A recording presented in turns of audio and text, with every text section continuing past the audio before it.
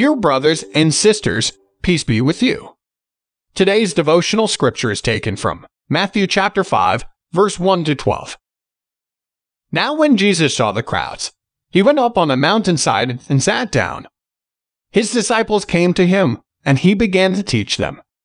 He said, Blessed are the poor in spirit, for theirs is the kingdom of heaven. Blessed are those who mourn, for they will be comforted. Blessed are the meek, for they will inherit the earth. Blessed are those who hunger and thirst for righteousness, for they will be filled. Blessed are the merciful, for they will be shown mercy. Blessed are the pure in heart, for they will see God. Blessed are the peacemakers, for they will be called children of God. Blessed are those who are persecuted because of righteousness, for theirs is the kingdom of heaven. Blessed are you when people insult you, persecute you, and falsely say all kinds of evil against you because of me.